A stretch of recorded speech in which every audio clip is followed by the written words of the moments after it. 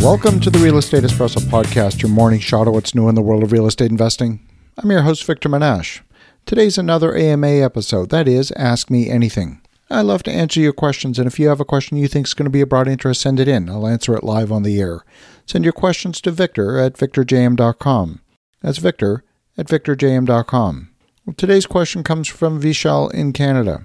He said, have we recently touched on the subject about the flight of capital to the U.S. from Canada, specifically for wealthy families? If not, would you mind letting us know what you think is happening, and is it real or is it too far-fetched a possibility?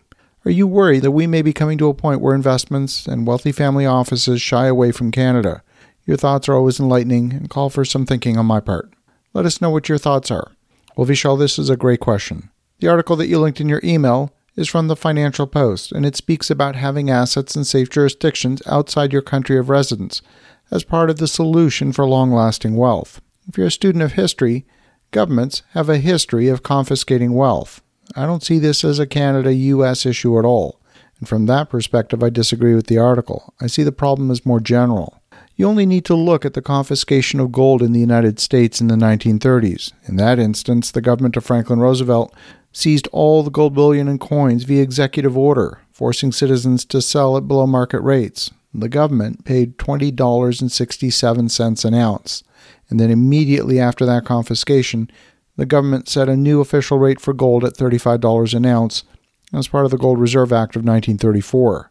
Those who've experienced the horrors of the Second World War and perhaps any other global conflict have the notion of both physical and financial safety in the back of their minds.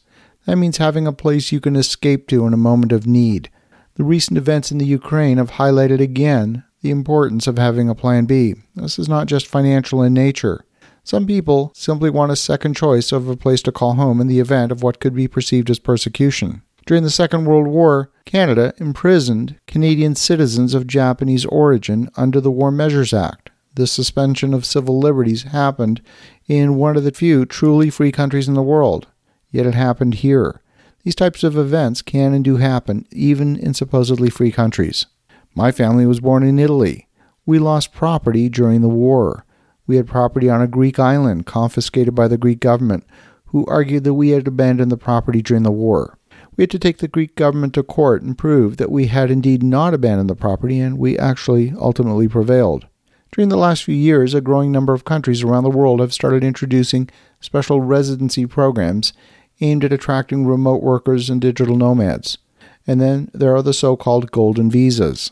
Someone with 2 passports has more options than someone with 1. Many countries have been offering these golden visas with a minimum investment requirement in order to be fast-tracked into a permanent residency option. And many nations have visitor visas that are granted on a discretionary basis at the point of entry only for a limited time. That might get you entry for 30 to 180 days depending on the country. But if you really need to escape to avoid persecution, then having that option is much easier than claiming asylum and hoping that the country will let you in as a refugee. Some countries offer a pathway to citizenship based on ancestry. That includes countries like Spain, Portugal, and Italy. Canada still remains the envy of the world in terms of offering relative stability and the rule of law.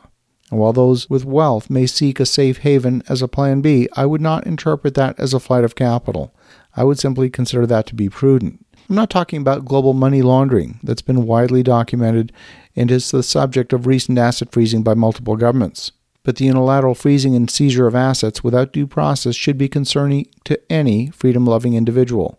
This is the overreach that the article in the Financial Post spoke about.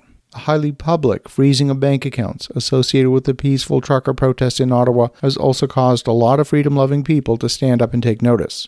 There are people living in less free societies around the world who are looking for ways to bring capital into Canada and into the U.S. to protect their assets. And many countries have histories of implementing currency controls in an effort to prevent a flight of capital. Right now, China has those types of restrictions in place, limiting the export of money. Is Canada experiencing a flight of capital? Is the U.S. experiencing a flight of capital? It's very hard to say.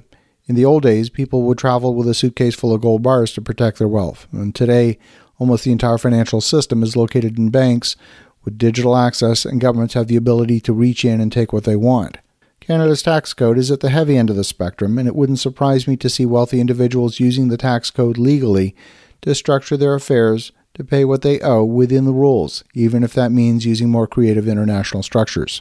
I want to thank you, Vishal, for a fabulous question. And for the listeners at home, have an awesome rest of your day.